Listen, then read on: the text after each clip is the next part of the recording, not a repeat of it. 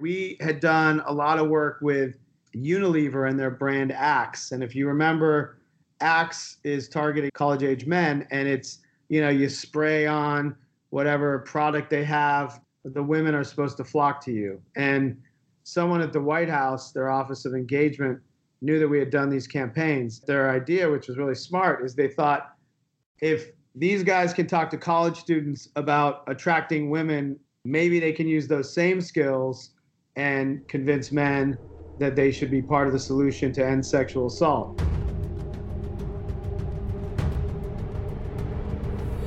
And so here we had this dilemma, this fact. I've been almost a decade researching this subject. Every aspect of your metabolic health improves. From the Hint offices in San Francisco, I'm Kara Golden, founder and CEO of Hint. Welcome to Unstoppable, a podcast which shares successful founder and entrepreneur stories, like Jessica Heron, founder of Stella & Dot, tech maven Randy Zuckerberg, and Lisa Sugar, the creator of the multi-million-dollar media company Pop Sugar. We dive deep into the entrepreneurial mindset, what it takes to create a scalable business, how to make an impact, the intricacies of funding, and much, much more. Plus, we ask the million-dollar question, what does it really take to be unstoppable? Let's find out. Hi, everybody. It's Kara Golden, and we're here on Unstoppable with our next guest, Jason Harris. I am so excited to have Jason here today, President and CEO of award-winning creative agency Mekanism. Really, really excited. You may or may not know the name, but you'll definitely recognize some of the iconic brands that he's worked with, including Peloton, Disney, Adidas, Levi's, Ben & Jerry's, the White House, Nordstrom's, Amazon, and North Face, just to name a few. In addition to running this company, Jason, you also serve on the board of the United Nations Social Impact Leadership Council and Advertising Week. Wow, super cool. And advising some of the members of the Elite Marketing 50 too. Yeah, and what else? What else can we talk about here that you haven't done? I mean, this is amazing. Your background is super cool, but I want to jump right into, hearing a little bit more about Mekanism. Sure, yeah. So we're an independent creative agency. We've been around about 13 years. Actually started in San Francisco. I moved to New York 7 years ago. We have offices in San Francisco, New York, Seattle, Chicago. And sort of our whole thing is the soul and science of storytelling. And how we define that is the soul is really the core, what the purpose that the brand serves, why it exists in the first place, what it's trying to do that's larger than just profits and selling. Obviously, we're a capitalist society, so profits are important, sales are important, but brands exist and live in the world for reasons beyond purely transactional financial ones. So we always try to uncover that, and we believe in storytelling at its core, because nobody is waiting for your, pop-up ad to block what they really want to watch. But if you can tell a compelling story, and brands are full and rich of deep storytelling, then you've talked to the audience in a compelling way. And that's really what we built the brand on. And one other thing, that sort of a side hustle that I started 4 years ago. I know you did some work with the Obama White House. We launched a campaign to end sexual assault on college campuses called It's on Us. We launched it with Joe Biden and Obama. And that's really been a pivotal project. And they have chapters in 500 colleges and universities. And that's really trying to stem the tide of sexual assault, which is very prevalent in colleges and universities. And it's really targeting men. And it's targeting men to not be bystanders, but to step in and create change. And it really, the namesake It's on Us is that it's a problem for all of us to solve. And so doing social good is how we sort of use our advertising powers for good. And we love to do those types of campaigns as well. That's awesome. How did you get involved in that? It's really a funny story. We had done a lot of work with Unilever and their brand Axe. And if you remember, Axe is targeting college age men. And it's, you spray on whatever product they have, deodorant, they have body wash. So you put those sort of scents on, and the women are supposed to flock to you. And so we really created campaigns years ago for Axe that were all about sort of attracting the opposite sex through this product, which was very young male dominated. And someone at the White House, their Office of Engagement, knew that we had done these campaigns. And their idea, which was really smart, is they thought, if these guys can talk to college students about attracting women with, Unilever products, maybe they can use those same skills and convince men that they should be part of the solution to end sexual assault. And so, how often have you thought about learning a new language only to be stopped by that memory of yours from the last time you tried to learn a language when it didn't go so well? Okay, maybe it wasn't a language that you were interested in learning, or perhaps all those poorly written textbooks in your 6th grade class weren't that well written after all. I have a great tip for you. It's called Rosetta Stone. Rosetta Stone is the most trusted language learning program around, available on desktop or app, no matter where you choose to learn it or what platform you choose to learn on. Rosetta Stone works, and it truly immerses you in the language you choose to learn, quicker and easier than you ever imagined to. Maybe you're getting ready to travel abroad this summer and you want to learn a bit of Portuguese, let's say, before your trip. Rosetta Stone can help.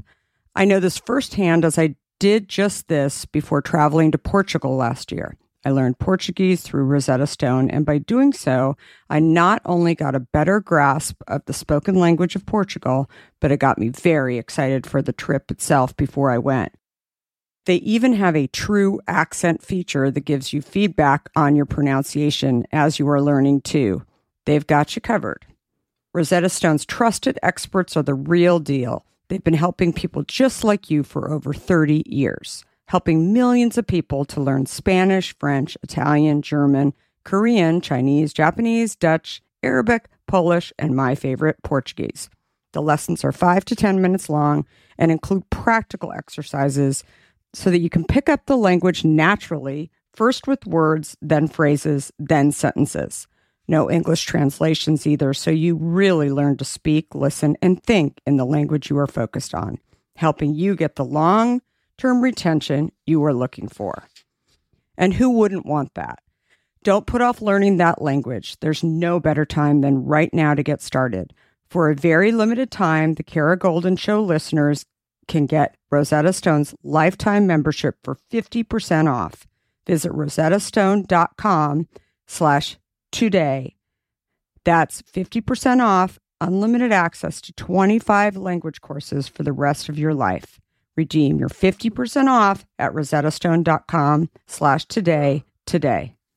In today's world, which I will admit can at times seem filled with too much of the wrong information, it's essential to find a good source that truly gets to the heart of what I want to know.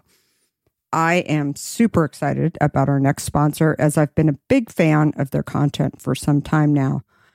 That sponsor is The Washington Post. Their depth on topics from business to tech isn't just impressive, it's essential reading for me. Whether I'm catching up on the latest tech trends or understanding how the day's news truly impacts my family, The Washington Post is my trusted source.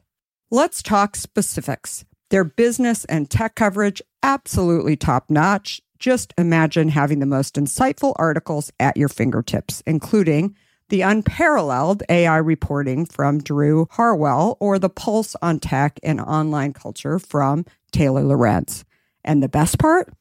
You can listen to articles just like you listen to this podcast, making it perfect for your busy lifestyle.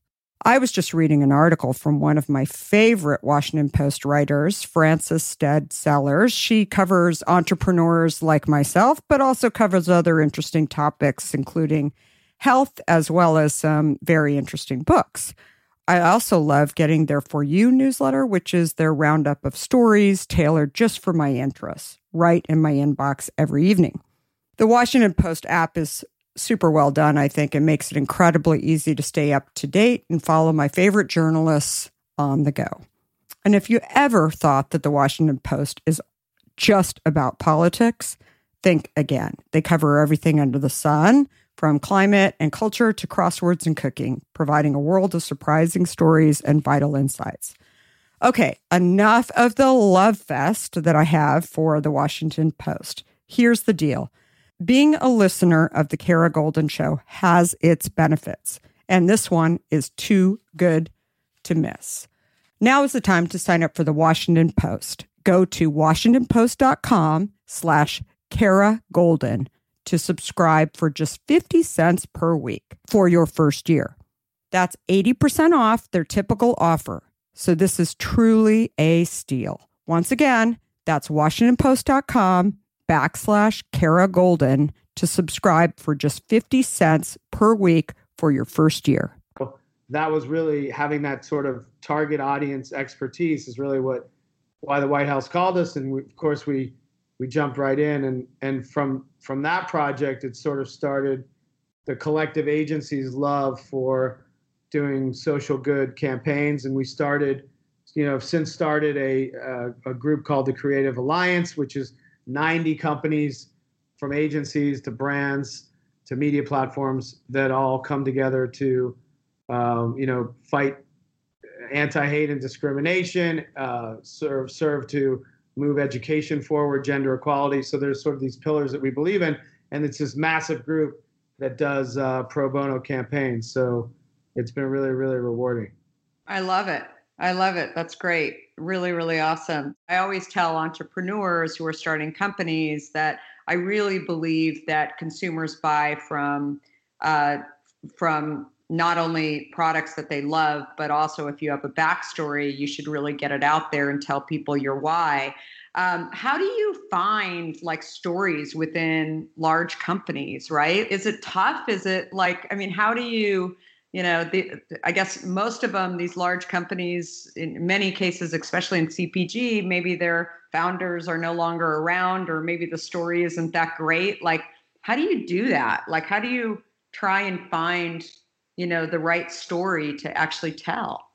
Yeah, that's always challenging. And I think there's sort of three ways that stories come to life. One is, which you mentioned, which, would be your story, which is really founder led. Why did the original founders, even if they're no longer there, start the company? What problem were they trying to solve? What were they trying to do in the marketplace? That's sort of one story. Another story that you can lean into is, if you take a brand like Shinola, which makes, wallets and watches and jewelry, they don't really have a story from a founder perspective per se, but they are all about Detroit. They're about the community in which they make their products, and they're about the Detroit Renaissance and bringing that community back. And so that's a story that they tell. They put Detroit on everything. They, made in Detroit. They wear that badge really proudly. They hire in Detroit. They make the products there. So they're sort of like the founder, reason why you developed it. It can be a community story, or it could be a story that you evolve into. Say, Levi's now is doing a huge push to bring down the amount of water that they use in their products, and that's their sort of core thing that they believe in. Obviously, they have the pioneering story and the gold miner story as a backdrop as well. But their next story is all about how they make the product. So it can be, founder-led, reason for existing, maybe the community that you serve or where you're based. And then it can also be a new story of why you're trying to change the world. Apple's trying to make their products from recycled materials. A company like Patagonia wants to do no harm to the environment. So it can really evolve. So you really need to find that story, and it's either there or a company that we work with is Charles Schwab, financial services company. Obviously, they're heavy into profit and markets and making money for their investors, but they're also doing a lot with financial literacy, and they believe that everyone should have the power of investing and understand financial literacy. So there's a story there that you can unearth. So there's always something. I'd say the mistake that brands make is that sometimes if they don't have a story, they will just jump to whatever is happening. They'll be trend based. So whatever is happening in the public eye, whether it's gay rights, whether it's gender equality, they'll just sort of issue hop. And I think that's really damaging because you're just trying to, it's so obvious and inauthentic because you're trying to just ride the wave of cultural sentiment, and you're not doing something that's inherent and core to the brand. So you can't really change your story a lot over time, and you can't really issue hop because that's inauthentic. I totally agree. It's funny. I have a few teenagers in my house, and whenever I want a sanity check about something that we're working on, it's they'll be the first to tell us no, that you can't do that, and they so get it in terms of what is and what isn't, even if I am sort of trying to check it. So I always tell entrepreneurs, find those teenagers out there because they're not afraid to tell you that something is just so off, right? Off the mark. And there's no better bullshit detector out there than a teenager. Yeah, no, 100%. Yeah. So it's funny. My dad ages ago launched a brand within a large company called Healthy Choice, and he was actually at Armor Food Company at the time, and then they were acquired by ConAgra, and so he sort of grew up inside of ConAgra. But it's funny. He used to tell me when I was really, really little that he'd talk about the shrimp fishermen off of the coast of Georgia, off of St. Simon's Island, and how they went out at 3:00 in the morning, and they would pretty much never have breakfast with their kids because they wanted to actually supply consumers with great fish, and that was the best time to get the shrimp. And so for years, ConAgra was actually, they put that on the package. And, it's fascinating because I, look back and I say my dad, I mean, this was, way long ago in the 70s, really got it. He understood the sort of art of storytelling and how important it was, and especially in CPG world. So yeah, it shows you, I remember Healthy Choice, and it shows you, the power of a strong name. You know exactly what that name stands for when you hear it. And it was, that was wildly popular. It's impressive he started that. Yeah, no, it's crazy. But anyway, I want to go back to you. So Mekanism. So what sort of drove you to start this? Obviously, storytelling, you must have loved that. But what was kind of the, the really, epiphany for you that said, I need to go start this? I had worked at many different agencies, and I think agencies are essentially, in any creative endeavor like that, is essentially really just a collection of people and how they hang together. There's nothing more to it than that. And what drives the way people hang together is culture. And I was getting to a point in the advertising industry, this is probably about 14 years ago, where I was feeling that it was driven by ego and politics. And that's not to say all agencies were run like that. I just happened to work at a few. And the idea, the impetus was, I feel like I've learned the craft. I feel like I could do this as well. But I'd like to do it in a culture that is supportive, non-political, optimistic. We assume our clients are geniuses, not that we have to save our clients. And so I just sort of was getting a little grossed out at the work culture. And so it was really driven and started with a few friends, and it was really driven by, let's do the work, but let's do it as best we can and do it slightly differently, but let's do it in an environment that's enjoyable and fun and respectful. And that was really sort of the genesis behind the company. That's awesome. That's great. So how many people are you now? We're about 220. We're about the same size, and it's and about almost the same number of years too. So it's yeah. Isn't it crazy how long it takes? It takes a long time. Yeah. It's funny. I always, tell people, they're like, wow, especially I was in tech before, and, 14 years seems like an eternity, especially when you talk to tech people.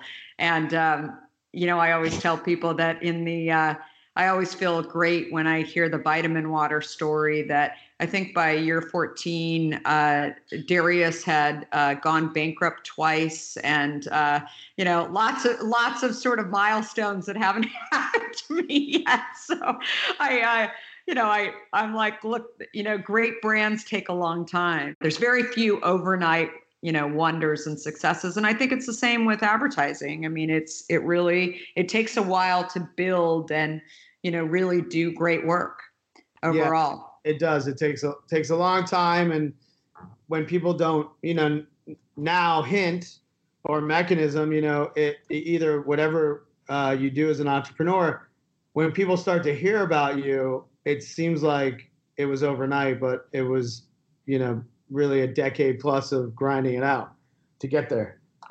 100%. So unless you're starting with some crazy idea and you're trying to flip it and you've got a ton of VC money and you can scale it really quick, that's a different way to go. So I know you've worked with, great brands. I'll name Peloton just to name one that is more of a, kind of e-commerce play. But then you've got other brands that are really focused on, sort of more digital and branding. What would you say to, I get this question probably every other day from lots of big brands who are trying to figure out how to go, direct and into e-commerce. What would you say is sort of the biggest thing, from a branding standpoint that you should think about? From a branding standpoint for a DTC brand or a brand in general? A brand that wants to become a DTC brand. Yeah. So, so many brands want to do that, make that pivot now. And I would say that the hardest thing is that you have to think about, like a brand like Peloton, which started that way. When we're doing any kind of advertising, we've been working with them for 4 years. When they started, you're selling a $3,500 bike at the time and a new category to people that don't really understand what it is. And there's nowhere to buy it except by driving traffic to their website. And so you have to create emotional advertising that is also direct response advertising at the same time. And it's all about clicks. And so when a large brand that's successful wants to pivot, the marketing becomes so much harder because you're not just building brand affinity and then, you're not doing the funnel work where, you're reminding them and it's frequency. And then when they go in the store, you have a competitive advantage because they know your brand better than another brand. You have to really balance creating a story with emotion that also results in a someone taking the time to go seek you, go to your site, click and buy it. And that is a very, very different and harder skill to master. And so I think when brands think they'll just like switch over to that, it becomes really challenging. It becomes really, really hard. Yeah, no, absolutely. I mean, it's interesting. When we started off, even though I had experience in e-commerce, we started off as a brand that just sold in stores. And, the age-old sort of question is this going to cannibalize existing business? And we've seen just the opposite. I mean, since we actually went online and, our ads on Facebook are clearly not pure brand or digital. They're sending consumers to our website. There's a lot of consumers that still want to buy our product at Kroger or Target or, just pick it up inside of a, Google or whatever. And I think it really is the omni-channel approach of making sure that, the consumer knows that they're in control of where they buy, but, it's definitely it can be helpful to the offline world for sure. But I think I always feel like there are things that that these brands don't really understand if they don't have a back end operation set up, including picking and packing a box for the consumer that's acceptable, and weight in the case of beverages for us that they really have to take into account, that is not easy. And there's a lot of challenges with it. Yeah, it's sounds a lot easier than it is, right? Yeah, no, absolutely. The shipping, and do consumers want to pay for shipping, and are they used to not paying for shipping? And then depending on where you're sold, how much margins, the seller is going to take. Are you doing it all on your website? Like, obviously, is it more beneficial? I don't know if you can, go into that detail, but where the consumer buys it, like if they buy it on Amazon versus on your site, does that have a market impact on the bottom line? No, I mean, the only impact it has is that, we can communicate with the customer that buys on our website. So when we, launch, not every store carries all of our flavors, for example. So when we launch, special flavors, or that we have some flavors that will never make it to the store, that we call smash ups, where we'll just put, cherry and raspberry together. And those end up selling out in like 24 hours. And in some cases, we'll test them, on our website, and then we'll decide, wow, that was really fast, and let's launch it at Target or another store. So, but it's interesting that you say this. I mean, I always say to people, like, my consumer actually writes to me and has such a relationship with Hint that not every consumer, but many consumers have written me saying, like, do you care where I buy your product? Is it better for you if I'm buying it, at Target or on your site or on Amazon? And, I'm like, wow, like, that's so interesting that they care enough to actually ask me, is it going to help me? Right? Like, what brands? I mean, that's a sticky consumer, right? That's a consumer that, like, actually cares about you. Like, I bet many of the large soda companies never get those emails, right? Like, it's a crazy kind of concept. There's no way they would get those emails. Right. And it's crazy. And my response, of course, is no. Like, you buy it wherever you want. Like, we want all of our channels to be successful. And, and so, the downside for us is that we can't control pricing. So, on Amazon, for example, some days it's going to be one price and some days it's going to be another price. And, same with Target and some others. I mean, if they're, they change, their algorithm changes, and, that's what happens. And so, as a brand, that's the challenge of working through different channels beyond your own. Like, they can sell your product for whatever they want. Yeah. And you can't do anything about it. So, but, that's our problem. It's not the consumer's problem. Yeah. And I always tell consumers, go find, the best price. Go, and our promise to consumers is that every single thing that we do at Hint is on our site at drinkhint.com. But beyond that, no, I mean, it doesn't, help other than, their ability. We can market to them and et cetera. So, but that's it. But okay. So yes, the one thing, and go back 13 years, maybe 9 years, whatever. What is the one thing that you would have done differently in building your company? That is such a great question. The one thing that I would do differently. Okay. I mean, it's been said before, so it's not some breakthrough idea that you haven't heard. But I think when you're starting a business, you tend to be, penny wise and pound foolish with talent. And I think you hire people that are almost good enough or have almost the right experience because it's, 20 grand cheaper here, 30 grand cheaper here, 40 grand cheaper here. And that adds up over time. But when you get the right people, it, turbocharges your business. And I think you'd rather have less resources, but have all the resources be highly, highly talented than have more resources that you're spending a lot of energy trying to get right or aren't working out. And so I think when we were, not quite as big and didn't have 25 brands we worked on, and we were going project to project, I was a little more in the mindset of making every dollar count because we're self-funded. We had no investment money whatsoever. So it's all from the founders. And that I would have changed. I would have made bigger bets on the right people earlier, which would have saved a lot of time and energy.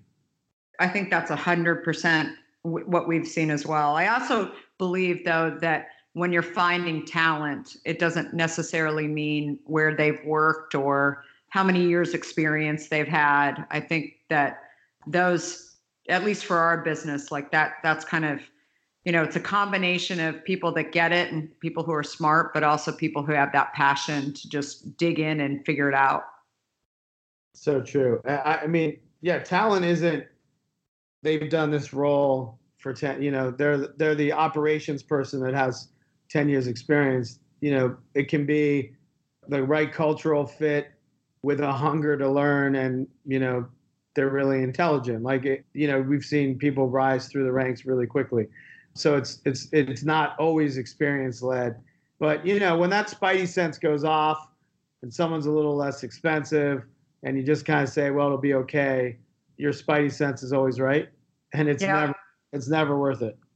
No, yeah, that's totally correct. Yeah, that's what I wish we did. It took us a long time to learn it. Now we're experts at it.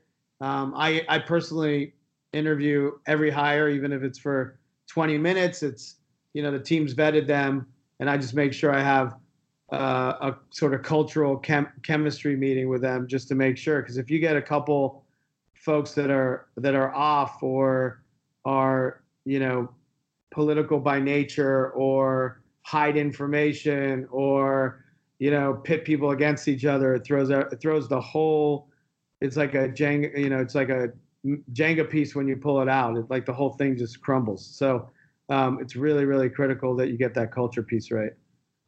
I totally agree. So that point may fall into this next question, but what's the best advice you ever received? Well, I think the best advice, and I actually have this in a book that I wrote that's coming out.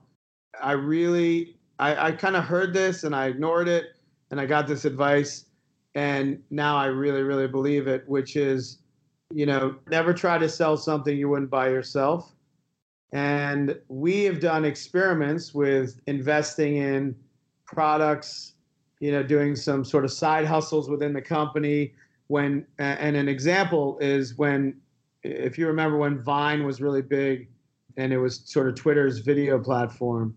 Yeah. And we spent a bunch of money to create this tech that it was a site that allowed you to search through Vines because Vines were impossible at the time to search through, and you couldn't find categories and content. So we had a lot of developers, created this searchable thing. We hoped we would launch it, and Twitter or some other company would come along and buy it because it was really smart. And I never really got Vine personally. I didn't really see the need when you have YouTube, and Twitter is a really platform for the written word and communicating and short opinions and a one-to-one kind of way to talk to famous people, celebrities, influencers, whoever, comrades online. And I didn't see it, but I was convinced to spend a lot of money to invest in this product. And ultimately, Twitter shut down Vine shortly after we launched, and we just wasted all of our time and energy and pulled a lot of resources to build this thing. And so that's when that advice really hit me, like never sell something that you wouldn't buy yourself. And if you don't believe in it in your core and people convince you of it, you really just, as a leader of a company, as an entrepreneur, you have to listen to that gut. And just like, I always think about that mantra. I always think about it when I'm pitching ideas to clients or selling something to a client, is you have to believe in it or you shouldn't be trying to sell it in any way. I 1000% agree. So I hear from entrepreneurs all the time that, they're chasing products that they've seen out there, and they want to develop a product just because they believe that company's made it big and they can go do it. And the first question I always ask is like, would you drink it? Like, does it taste good? at least in the case of beverages. And it's amazing how many actually say, well, no, it's not really for me. And I think, God, how, I don't know. I also think entrepreneurism is something that, you can make a lot more money. I'm sure you would agree doing, other stuff besides being an entrepreneur. It takes a long time to really make it be something, and easier ways to make money. Yeah, there's faster ways to make money. It's a long haul. And it's a long haul, and you don't even know the payoff at the end. And sometimes it's nothing. But yeah. No, 100%. So you mentioned the book. So can you talk about it?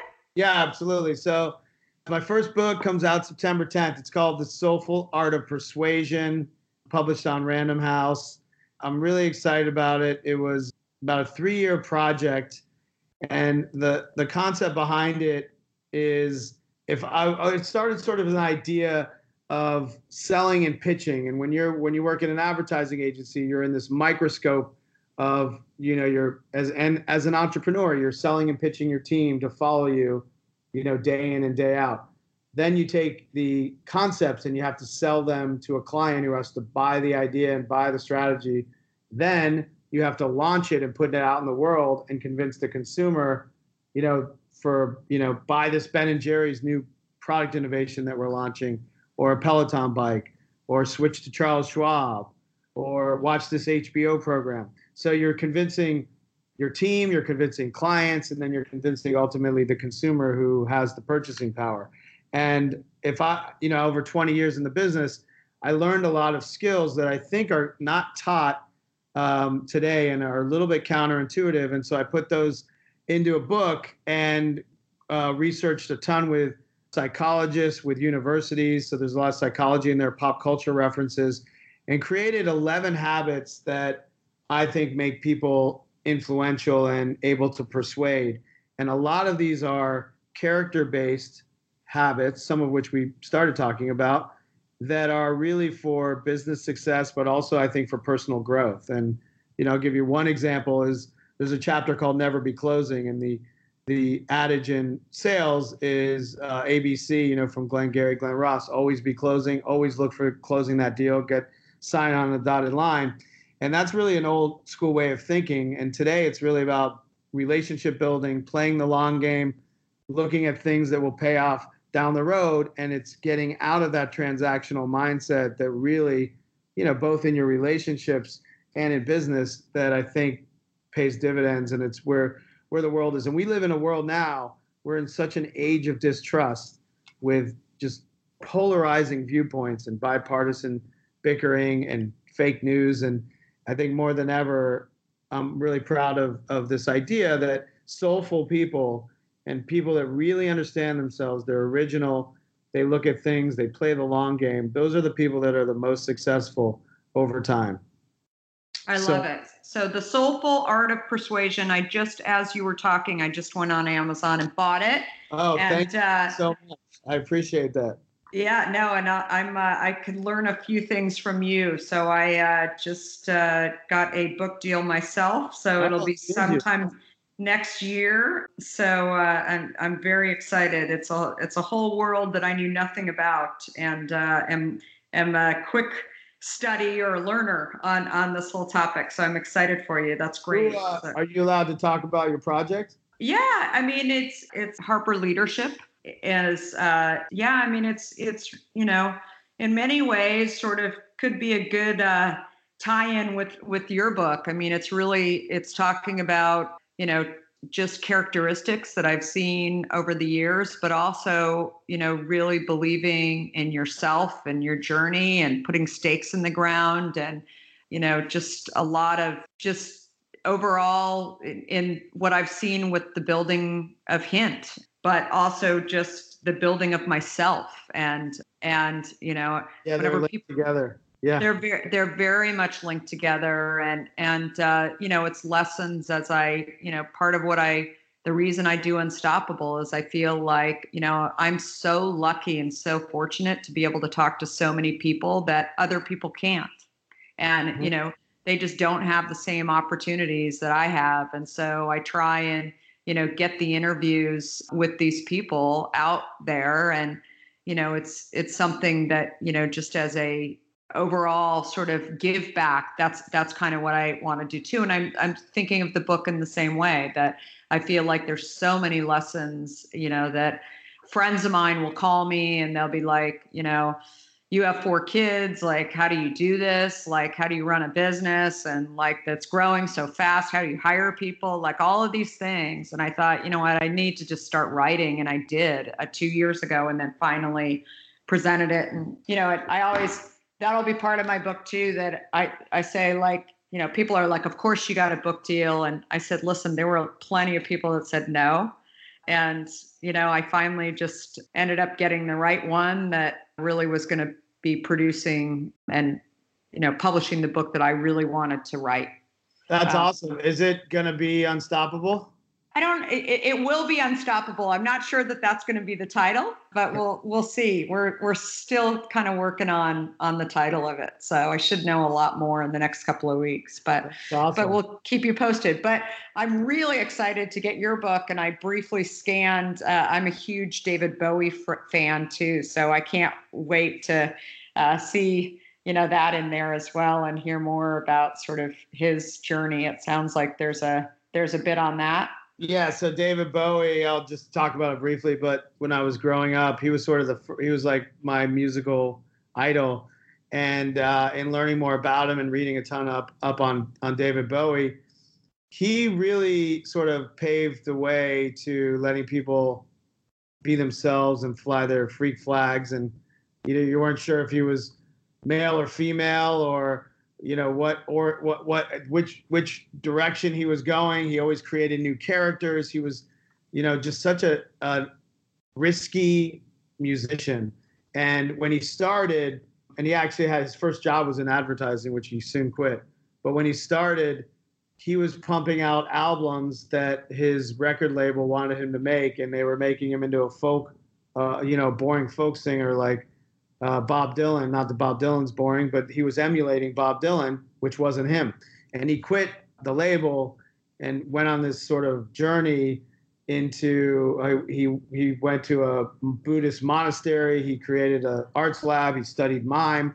He created all these ways to really find himself. And once he found himself, he became the original that he is. And I think, that sort of really resonated with me. And to be successful, both personally and in business, you really have to lean into what makes you you, and not shy away from it or cover up the messy parts, but really lean into the whole thing, the whole ball of wax that makes you who you are.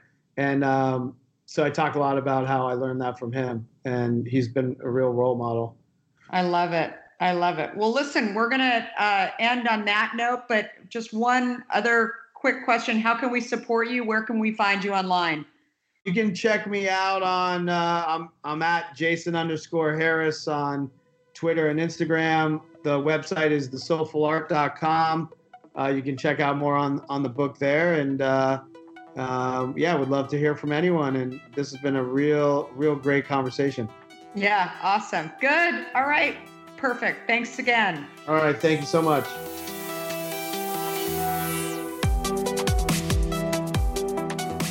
If you like what you heard, please help spread the word and leave us a review. You can also follow along with me on Facebook, Instagram, Twitter, and LinkedIn at Kara Golden. Do you have a question for me or want to nominate an innovator to spotlight? Please talk to me at Kara Golden on Twitter. Thanks so much for listening. Until next time, be unstoppable.